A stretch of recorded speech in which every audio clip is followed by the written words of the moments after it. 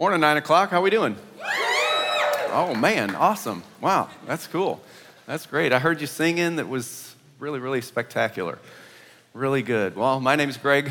I am one of the pastors here at The Experience. If you've been following along with us over the last couple of weeks, we've been in 1 Timothy.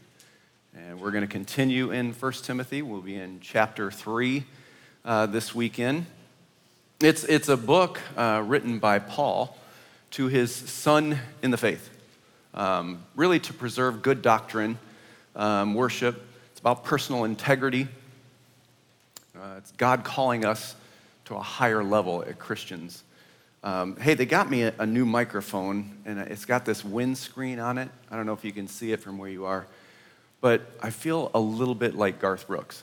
So if I break into like the thunder rolls, I don't know, just go with it for a minute. We'll see what happens. Man, Corey absolutely killed it last week on what was a really, really tough chapter in 2 Timothy. He did an amazing job and how God has called us as men and women, as Christians, followers of Christ, to a higher level. And he asked a really tough question at the end of his message: what defines you? That one spoke to me a lot. What defines us? What are the characteristics of your life? What defines you and your character? That's such a powerful question. It's difficult if we don't know the answer to that, because that should change our behavior. Would you agree? What defines us? Would you agree? Yes. Okay, all right, I'm just making sure you're still there. Because the church has a role to play. And when I say the church, I'm talking about the body of believers. I'm talking about Christians. I'm talking about followers of Jesus Christ. So as a follower of Christ, you have a role to play. And there are qualifications in ministry, and we're going to go over that, 1 Timothy 3 today. And we're going to understand, we're going to come to realize that godly character, godly characteristics are not just for pastors. But there's a problem with this text. I don't think there's a problem with the text. There's a problem with us, I think, understanding it. When we look at 1 Timothy 3, we think all of a sudden we start reading and we're like, well, oh no, wait, he's talking about pastors, he's talking about overseers. That's not me, so it really doesn't apply. But let me tell you, if that's your attitude toward this text, you'd be sorely mistaken. So I want you to just stay with me today, okay? I know pastors ask, when they're teaching, they ask a lot of rhetorical questions. Some of them will be today, but I just want to make sure that you're with me. Are you with me? You okay? All right, good. So I'm going to pray, and we're going to get started. We're going to jump right into it today. You should have a notes handout. As you came in, you should have gotten a notes handout. If you don't have that, you can follow along on your app. If you've downloaded the app, that has everything I'm going to say pretty much in there, as well as the scripture. If you have your Bibles with you, again, we're in 1 Timothy. It's toward the back of the book in the New Testament, and you can follow along. If not, you can just watch the screens. But before I get started, before I pray, if you have not listened to the message from last week, please go online and listen to that. It is so, so good. It is such a challenging message. All right? So do that if you haven't already. And we're going to continue here. Let's pray together. Father, we thank you for this time together. I thank you, Lord, for the chance to come and just worship you. Worship you in song, to worship you in giving, to worship you in hearing. Lord, help us to be not just hearers of the word only, but doers. God, the truth of the matter is, I don't have anything to say this morning except that for which you have given me in your word. So I pray, oh God, that you would anoint it, that you would speak to us, each one of us in this place. In the matchless name of Jesus we pray. Amen. All right, overseers, we're in 1 Timothy 3. Here we go. So it says, this is a trustworthy saying. This is trustworthy. If anyone aspires to be an overseer, he desires a noble work. An overseer, therefore, must be above reproach, the husband of one wife, self-controlled, sensible, respectable, hospitable, able to teach, not an excessive drinker, not a bully, but gentle, not quarrelsome, not greedy. He must manage his own household competently and have his children under control with all dignity. If anyone does not know how to manage his own household, how will he take care of God's church? He must not be a new convert, or he might become conceited and incur the same condemnation as the devil. Furthermore, he must have a good reputation among outsiders so that he does not fall into disgrace and the devil's trap. So Paul starts off a little bit with some church structure. It's a little bit of structure here. And the church is the body of Christ. And I'm going to kind of blow through these first couple of slides really quickly because I think we know a lot of this, right? The church of Christ is made up of a body of believers, followers of Jesus. Those who follow the teachings of Jesus, that's the church. We talk about the church, we're not talking about the building. I know sometimes you say, well, I go to the Experience Church, the one right next to Mayday. That's like our claim to fame or something. I don't know. Everybody seems to know where Mayday is. I don't know what that issue is. But the Experience Church. But the Experience Church is not the brick and mortar. You are the Experience Church. So it's a living organism, a living organization. And for any church to be effective, just like any other business, it must have a few things: mission, vision, some leadership, and some structure. And Paul's kind of laying this out. And there need to be qualifications for those in leadership. And so some of what he's teaching is structure, if the church is going to be effective. And this is really the New Testament church. There hasn't been much of the New Testament church. They're going throughout the cities planting churches, just like we're doing all over the world now. In fact, in Philippians 1:1, Paul, he's got his son Timothy in the faith now with him, and he says, Paul and Timothy, servants of Christ Jesus, to all the saints in Christ Jesus who are in Philippi, including the overseers and deacons. So I don't know if you caught that, but Paul just gave us the makeup of the church. He just gave us the design of the church: saints, bishops, and deacons. I mean, he just defined the church as that. So, follower of Jesus Christ, you are a saint. A saint. Me? I don't know, Greg. Well, that's the way it's defined. That's the way the church is defined. So frankly, I get a little tired when people come into my office or they're talking to me like, Greg, I just have this sin that I'm dealing with, but you know what? I've been dealing with it for years, and God's grace is sufficient. Well, I mean, while that's true, His grace is sufficient, I think that's kind of beginning to become a cop-out. Like, we just use it as this crutch for ministry. Yes, God's grace is sufficient. But too many of us have this idea that we can just live in that environment. But Paul says in 1 Corinthians to that church, he says, stop sinning. Stop sinning. In other words, I guess we have a choice, don't we? In Romans 6, the writer to the Roman church says, we died to sin. How can we live in it any longer? Well, I mean, I get it. Look, I understand that we sometimes struggle with sin. I get that. I understand that. But a perpetual sin, this sin that keeps happening in our lives, the sin that we just can't seem to get away from, I just don't agree with that you can't have victory over that. Because Paul said in Galatians that I've died to sin. I no longer live, but Jesus Christ who lives in me.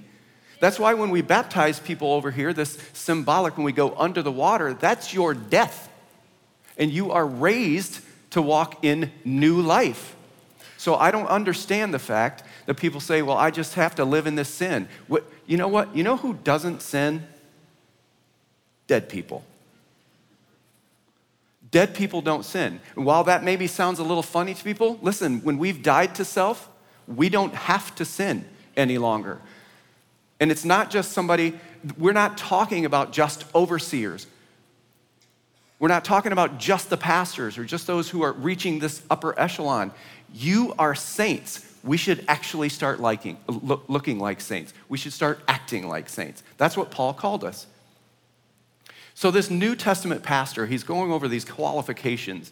So terms like overseer, elder, bishop, it reads differently in different translations or different versions. Your Bible might have something different. But in this context, they're all referring to the same office. And the word simply means a more mature person. Not just older, not just older in chronology.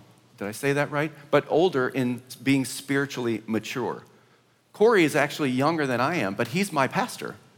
And we have elders in this church, and we have elders at our Woodbury campus who oversee, they pray for us, they oversee things like the prayer ministry, they oversee different financial aspects, and they have other jobs and responsibilities. But in this context, that's not what Paul is talking about. So there are different usages of the term overseer and elder throughout the Bible, but in this context, they're interchangeable terms. They're interchangeable. So whether you say elder, overseer, or bishop, it doesn't really matter. In fact, the next time you see Pastor Corey, you should call him Bishop Corey or Bishop Trimble. I heard he really likes that title. I might be being a little sarcastic. Because in Titus, Paul is sending Titus to all of these other communities. He says, appoint elders in every town. And that's exactly what he's saying. Appoint overseers. So some churches call them bishops. Today we use the pastor just based on the Christ model, right, as shepherd. So pastors oversee the spiritual direction and the ministries of the church. They oversee these. And it is a noble work. Paul says right away, it is a noble work. So he's speaking to those who desire to be overseers.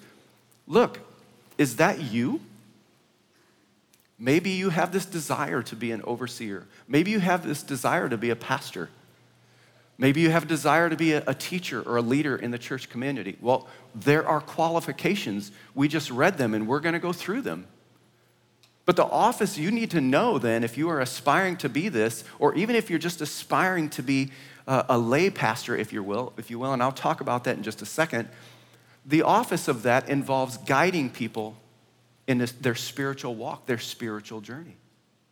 It involves, this position is a position of serving, of servanthood. It's not a position of prestige. So whether we're talking about lead pastors or overseers of small communities, and this is where I'm talking about where churches call them like lay pastors. And I get that. I understand it because, we're all supposed to be disciple makers, right? We're all supposed to be disciple. Matthew 28, Jesus gives us our mission.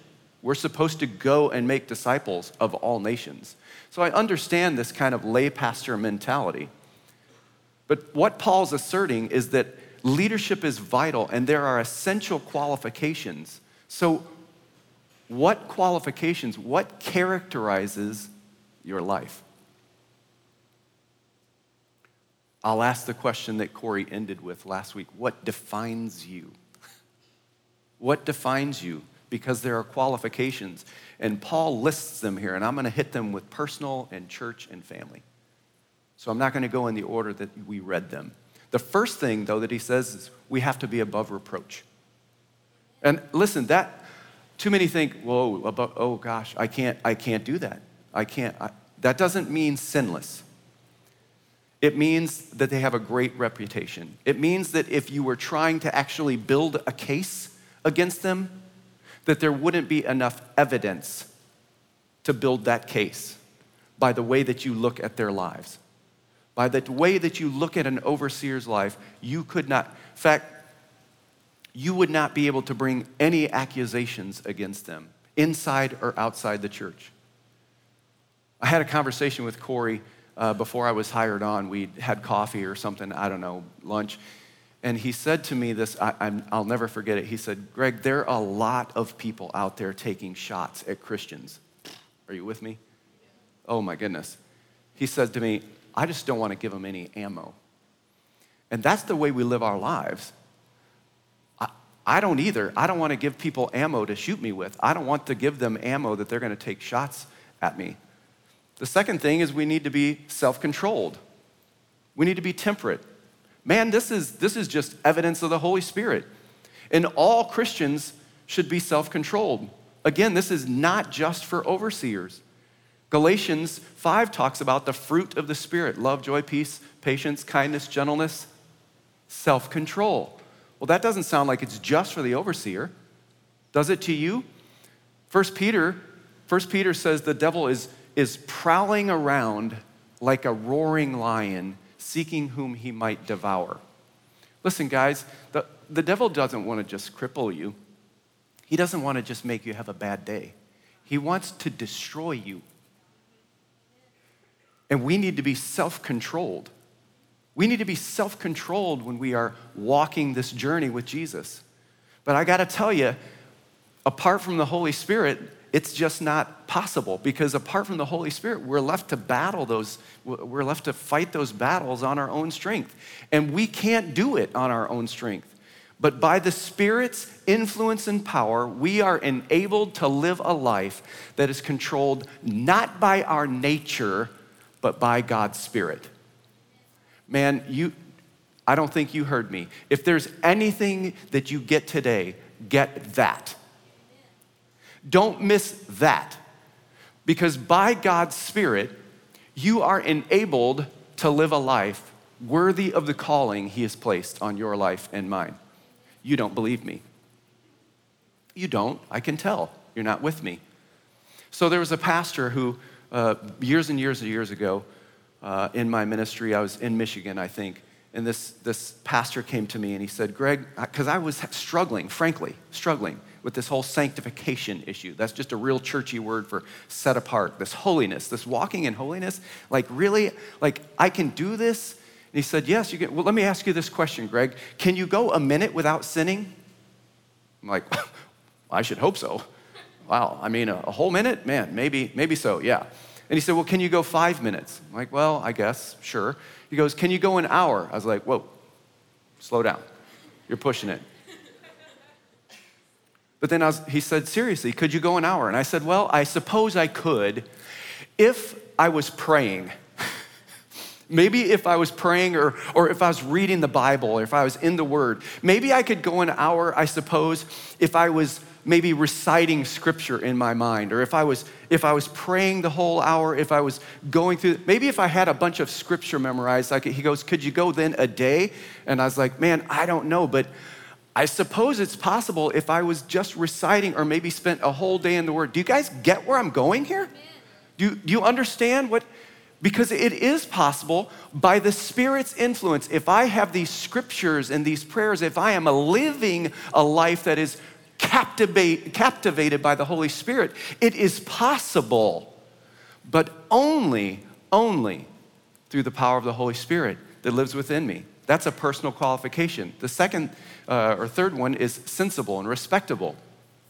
I don't think we need a lot of explanation there. We just have to be sensible. We have to make good decisions, not rash decisions. An overseer has to be hospitable. In the early centuries, that would just meant like if people were traveling through, that you would feed them, that maybe you would wash their feet and give them lodging for a night. So an overseer has to be hospitable. What that means in our culture today is, man, the next time you're passing through Murfreesboro, stay the night with Corey and Alicia. I mean,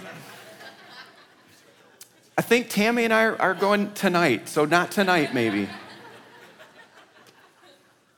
Somebody's gonna like knock on Corey's door like next week and like, here we are, and he's like, oh my goodness, what am I doing? We're not to be excessive drinkers. People ask me all the time, man, can I drink and be a Christian? It's the wrong question. Come on, really, what, are you looking for the minimum you have to do? Or are you wanting to live your life in a life of holiness? That's the wrong question. What do I want to do to follow Jesus and become more like like He is? Here's what I know. We cannot be controlled by the Spirit, big S, by the Spirit of God if we're drunk. We can't be controlled by the Spirit if we're inebriated. Can't be done.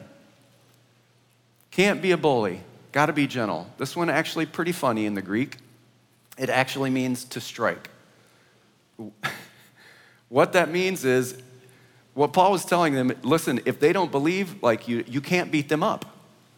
That's wrong. You shouldn't do that. You can't, if they're not believing like you can't be abusive. That's terrible.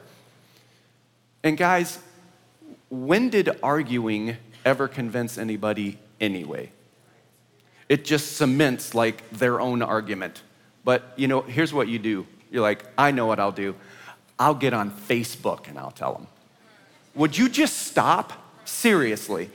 That is so annoying. We just get behind the computer and we just start doing all of this. That's quarrelsome. That's the next one. Don't just start that stuff. We can't be greedy. I don't need to spend a lot of time there, right? Even though the Bible talks more about money than a lot of other things. We don't want, an overseer cannot be greedy. And then there's family qualifications, husband of one wife. So commentary after commentary on this, man, there are a lot of different views. That break down to about 4. I'm not going to give you all of them. The other 3, I think, are a little bit ridiculous. If you want to know them, come see me afterwards and I'll tell you what they are. Here's what I'm going to tell. Here's where we stand. This is what I'm going to tell you where we stand. An overseer must love their spouse, love their wife, as Christ loved the church and gave himself up for her. This is where we stand. Greg, where do you get that? Ephesians 5. That's right where I get that. This was about being married to one woman, being faithful to her in the covenant of marriage, right? Having this pattern of honor, love, and devotion, serving her, loving her, nurturing her. Those vows that you take on your wedding day, pretty important. That's where we stand. That's where we stand. It's about being a one-woman man. That's exactly what it is. Loving your wife as Christ loved the church, of which he is the Savior, the rest of that verse.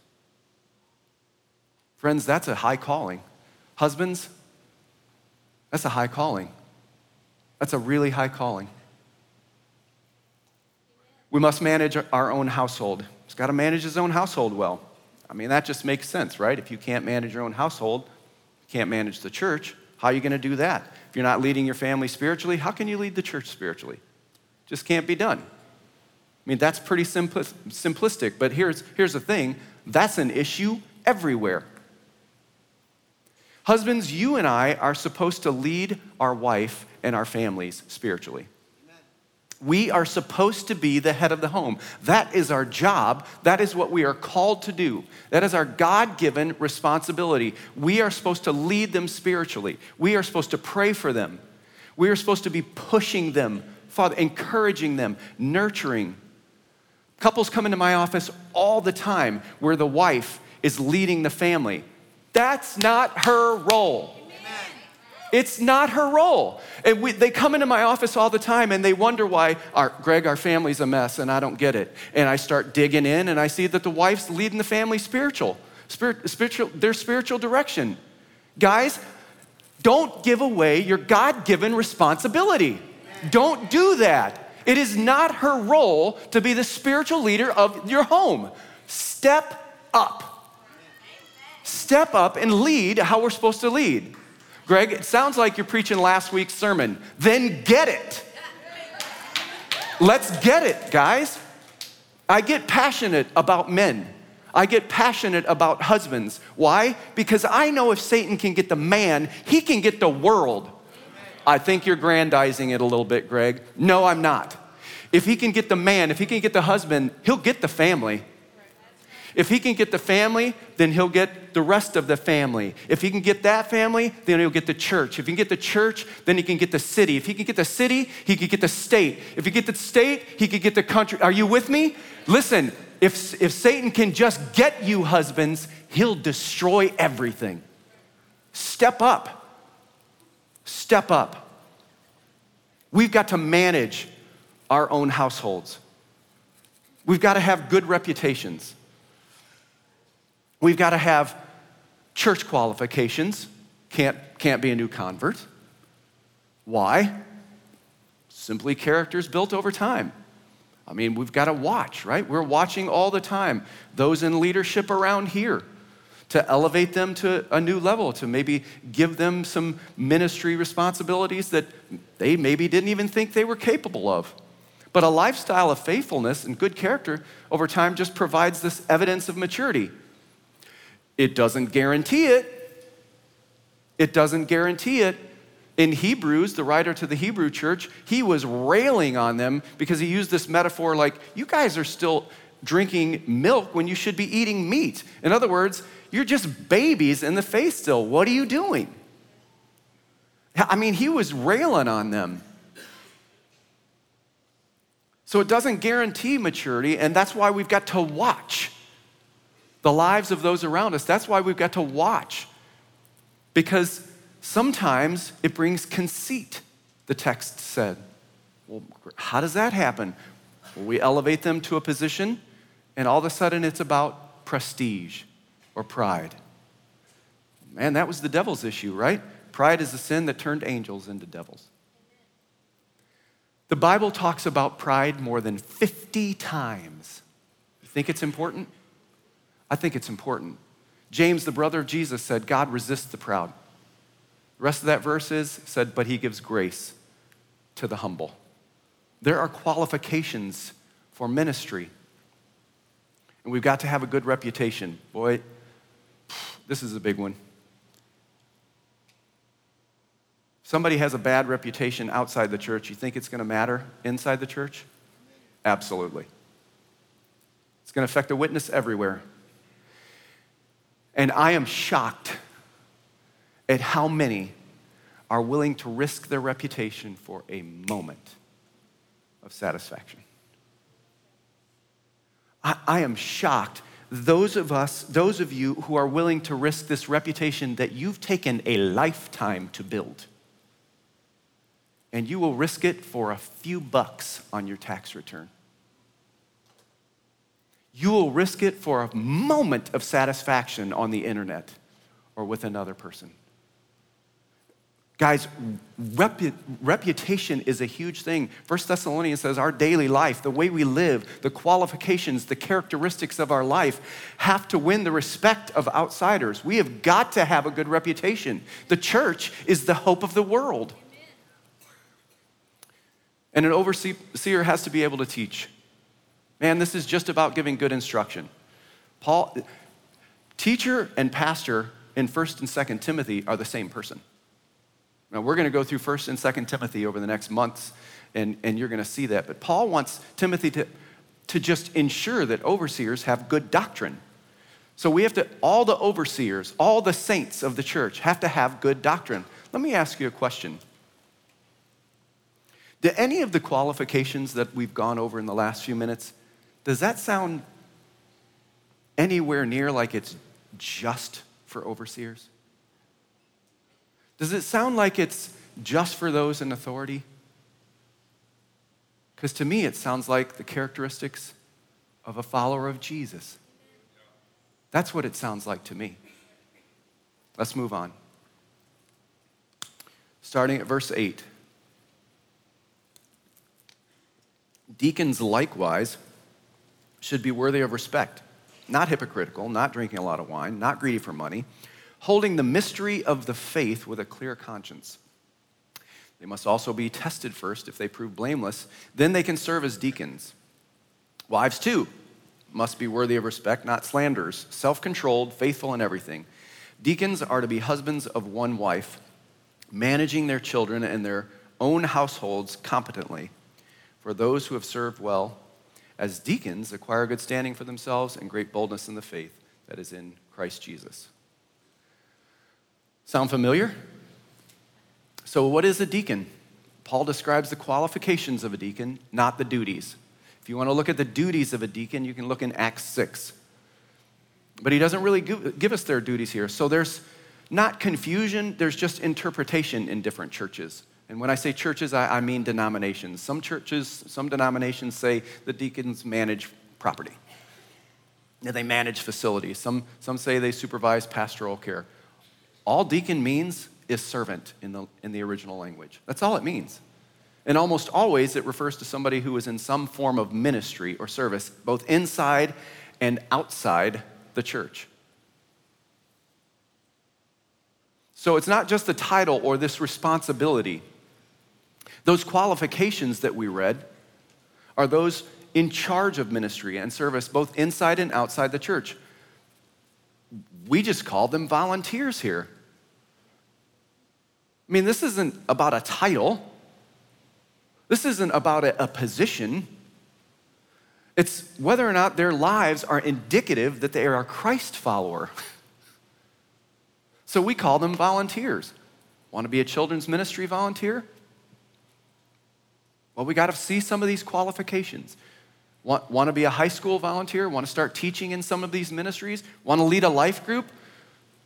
Well, we got to see some of these qualifications. And a lot of these are similar. They should have been very, very familiar. Like, I think he just read this text just a few minutes ago. I think that was the first part. It was. That's why Paul said likewise. In other words, similar to the overseers.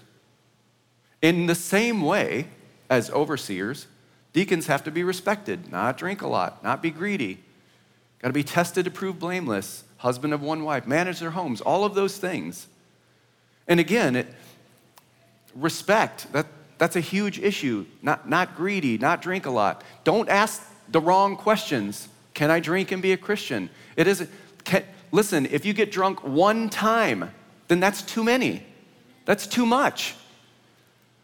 In fact, it's not about having a glass of wine. You'll read in just a couple of weeks, if you're around for chapter 5, that Paul says to Timothy, you should have a glass of wine. You should have a little wine because of your stomach issues. So it's not about that. And money is a huge issue. He's mentioned it twice. Money, it makes me laugh when people say, man, Greg, if I made more money, I'd give a lot more money to charity in the church. No, you wouldn't. What? You're going to give more money to the church? You don't give any now. What makes you think if you had more money, you're going to give that away? Guys, let me tell you, I can promise you God can do more with the 90% than you can do with 100. I promise you that. Greg, you have no idea. No, I do know because I've tested him in that. And that is the only place in the scriptures where God says that I can test him, that we can test him. And he says, test me in this, see if I'll not throw open the floodgates of heaven and pour out so many blessings on you that you can't contain them.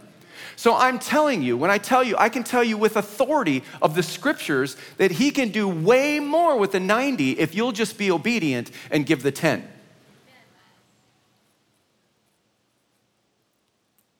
Money is a big deal. It's a big deal in the church. And this tested to prove blameless, again, we're not talking about sinless. We're talking about walking in holiness. We're talking about going a minute, 5 minutes, an hour, right? That illustration. We're talking about walking in holiness, always living a lifestyle of repentance. These are qualifications for volunteering, leading in ministry. Shouldn't they be the mark of a Christian? Should they not be the mark of a Christian?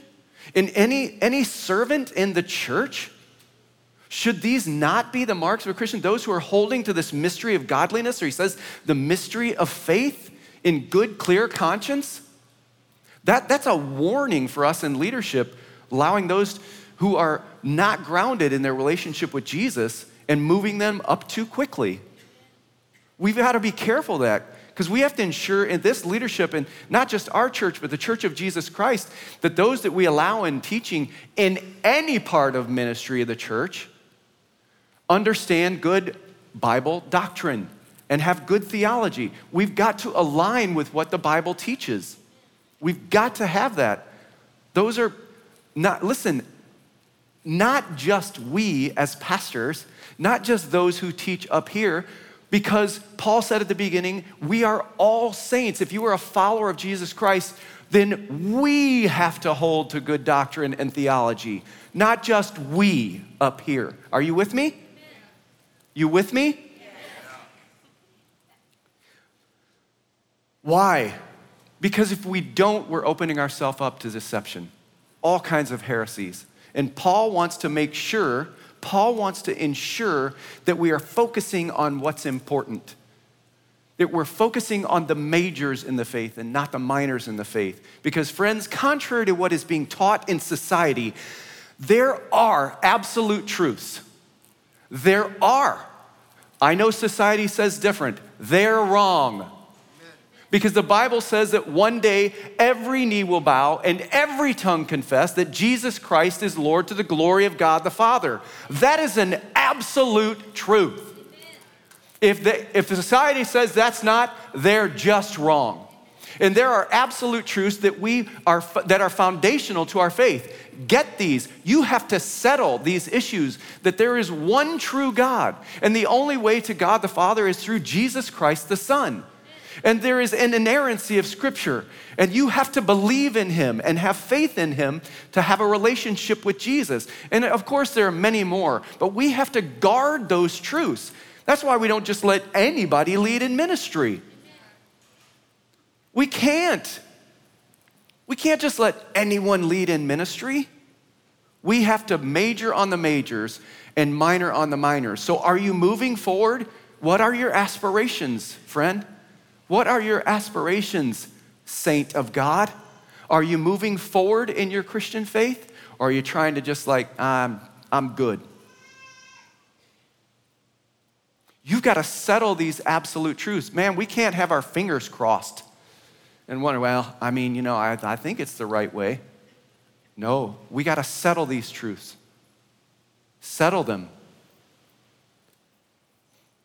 And then he just throws wives in here. He hasn't talked about wives, or some versions say women. It kind of comes out of nowhere. Verse 11 just mentions the qualifications for wives or women, that they have to be worthy, and he has 4. Worthy of respect, not slanderers, gossips, self-controlled, and faithful. Should sound familiar. Again, some of these are familiar, but why? Why here? Why now? Listen, there are a lot of women in the Bible. Paul had a mentor who was a woman. He had a couple of them, Priscilla and Aquila. Listen, I am not here to debate this issue of women in leadership. Here's what I know. Women are meant to serve alongside of men, not in place of them. Men, women and men are to be filled with the Spirit, and both serve alongside each other. So this isn't about separate qualifications. This isn't a qualification for men, women, and it's different. This is about being filled with the Spirit. Again, it's not about a title. It's not about a title. It's about our faithfulness as servants in ministry.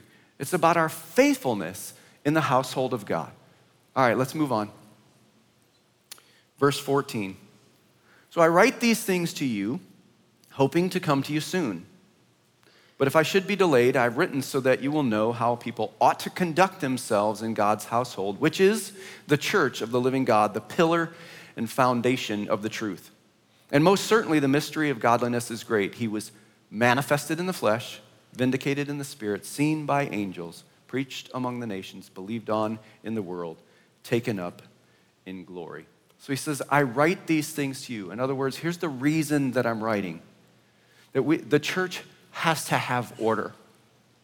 That there is an order to the church, that our God is a God of order. So elders, deacons, servants, saints, members, we all have a responsibility to each other here in this community, to the city, and to the world. We have a responsibility. And Paul says, I want you to know how to conduct yourselves. I want you to know how to behave, because your life should be different than those without Jesus. Because your life should look differently than those outside of the church. And the church is the representation of Christ to the world. This is who we are. 2 Corinthians, Paul tells us to come out from among them and be separate. In other words, we have to look different. And there are qualifications to leadership in the household of God. So this purpose here was to encourage us that we have a responsibility for which Christ has called us as the church, to conduct ourselves, Philippians says, in a manner worthy of the gospel of Christ. Is that you? Is that you? That's a huge responsibility. Because people are searching all around you. Some of them don't even know what they're searching for. So they turn to the internet, they turn to drugs, they turn to alcohol, they turn to money, they turn to all different things. And friends, not to be like cliche, but listen, a follower of Christ, you and I know what they're searching for.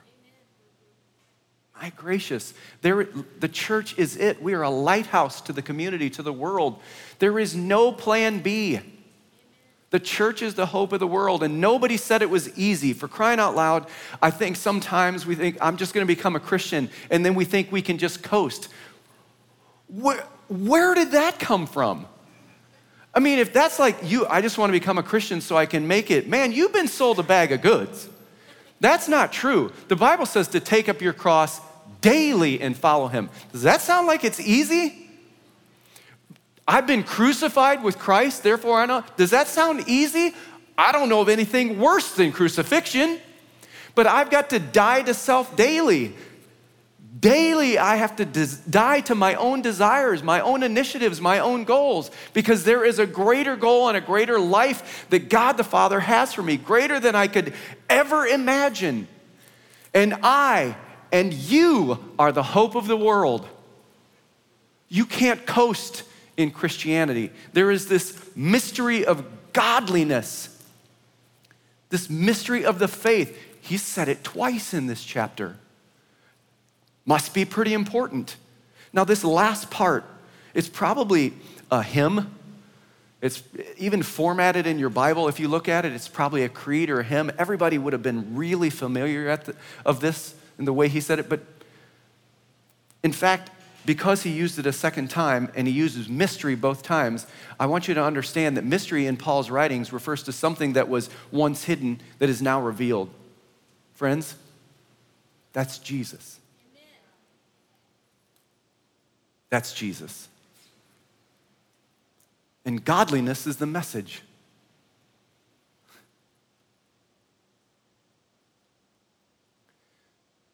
To miss that is to miss everything. Elders, deacons, saints, overseers, bishops, I don't care what you call it. A follower of Jesus, we cannot be wishy-washy on this subject.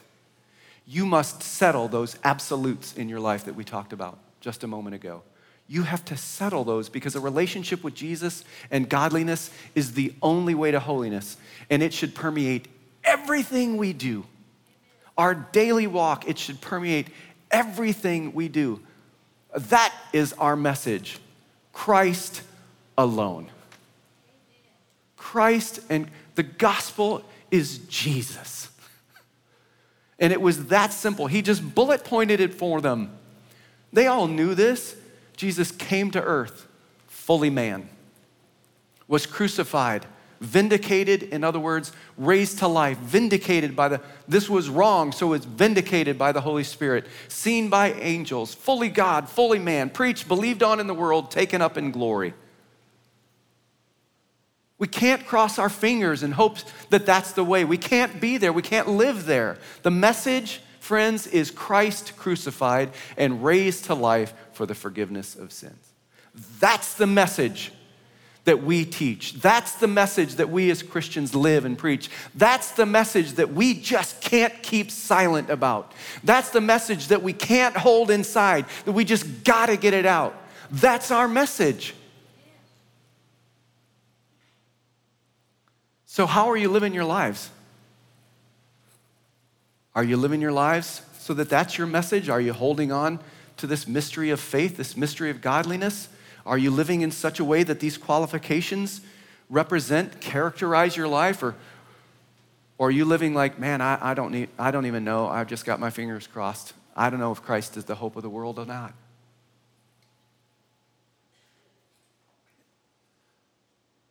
I got to tell you, if that's the way you're living your life, you are living far beneath the privileges that God has given you. Far beneath. He has a plan for your life. Or maybe you're just like, well, I mean, we got a bunch of pastors at the Experience. I mean, they're the pros. Just let them do it. You're waiting for everyone else to do the work? Listen, what part of the church as he defined it do you not understand then? to saints, followers of Christ. Man, if you're a follower of Christ, that's you, to overseers and deacons. That's how he defined the church. It's not about the pros. It's not about those on the platform. It's not about those in leadership. If you leave it up to us, listen, we're in trouble. We can't reach the world. You are the hope of the world. Everyone in the church has a role. Everyone in the church has a role. If you are not fulfilling your role, what are you doing? Listen, I know that there are many of you who don't serve in the church. You serve outside the church. Fantastic, that's great. Then I'm not talking to you. But you have a role to play. Are you just shirking your responsibility? Husbands, wives, women, are you just shirking your responsibility? What role are you playing in the church? How are you walking in your role? Because integrity matters. Godliness matters. People are watching you. Your actions matter. Man, these qualifications for elders and deacons, saints, all come from the indwelling power of the Holy Spirit. Listen, when you accept Jesus, when you start to follow Jesus, you get the Holy Spirit. He does not withhold good gifts from his children. You get the Holy Spirit. Try and do it without the Holy Spirit. Impossible. Greg, I keep failing. I keep doing this. I keep this. Okay, so I know the issue. You have not died to self. Impossible without the power of the Holy Spirit. Impossible. But all things are possible with the power of the Holy Spirit. You have been thoroughly equipped for every good work. What are you waiting for? Would you bow your heads with me? Guys, too many of us think we can just coast through life as Christians. That's not the life for which Christ died. Paul tells us to hold fast to this mystery of the faith, this mystery of godliness. That is Christ crucified and raised to life for the forgiveness of sins. Man, don't get confused about that. If you are here this morning and you're like, Greg, you know what? God has spoken to me this morning. That actually has not been my life. I am not holding fast to that. I've not settled these absolute truths. I'm struggling with that. Then on both sides of this platform are people who would absolutely love to pray with you. Would you come? The Bible says to confess your sins one to another. Just say, hey, I need prayer. I'm not living how I should. Let these men and women pray for you. If you're here this morning and you're like, I'm not even sure why I'm here. This is all brand new to me. Dave is on my right, the left side of the stage. My right, your left. Dave's one of our pastors here. Come talk to him. Just ask him, what questions do you have? He'll talk with you. And the last thing I want to tell you is there's communion all the way around the room. You're like, well, you guys do communion weird. Listen, there's no way to do communion right and wrong. Here's what communion is. It's the body and blood of Jesus broken and spilled out for you. You repent with thanksgiving. That's all communion is. It is remembering what Christ has done for you. So, follower of Jesus, don't leave here this morning without taking communion. That is a part of worship. That is a part of remembering. If you are not a Christian, don't partake. Don't drink and eat judgment on yourself. Become a Christian, and then let's do it. Father God, we thank you and praise you for who you are. I thank you, Lord Jesus, for your message to us this morning. Thank you, God, that because character matters, you've given us the power of the Holy Spirit to equip us. I pray, Lord Jesus, that you would be with us until we meet again. Keep us in the center, of the very center of your will. In Jesus' name, amen. God bless you guys.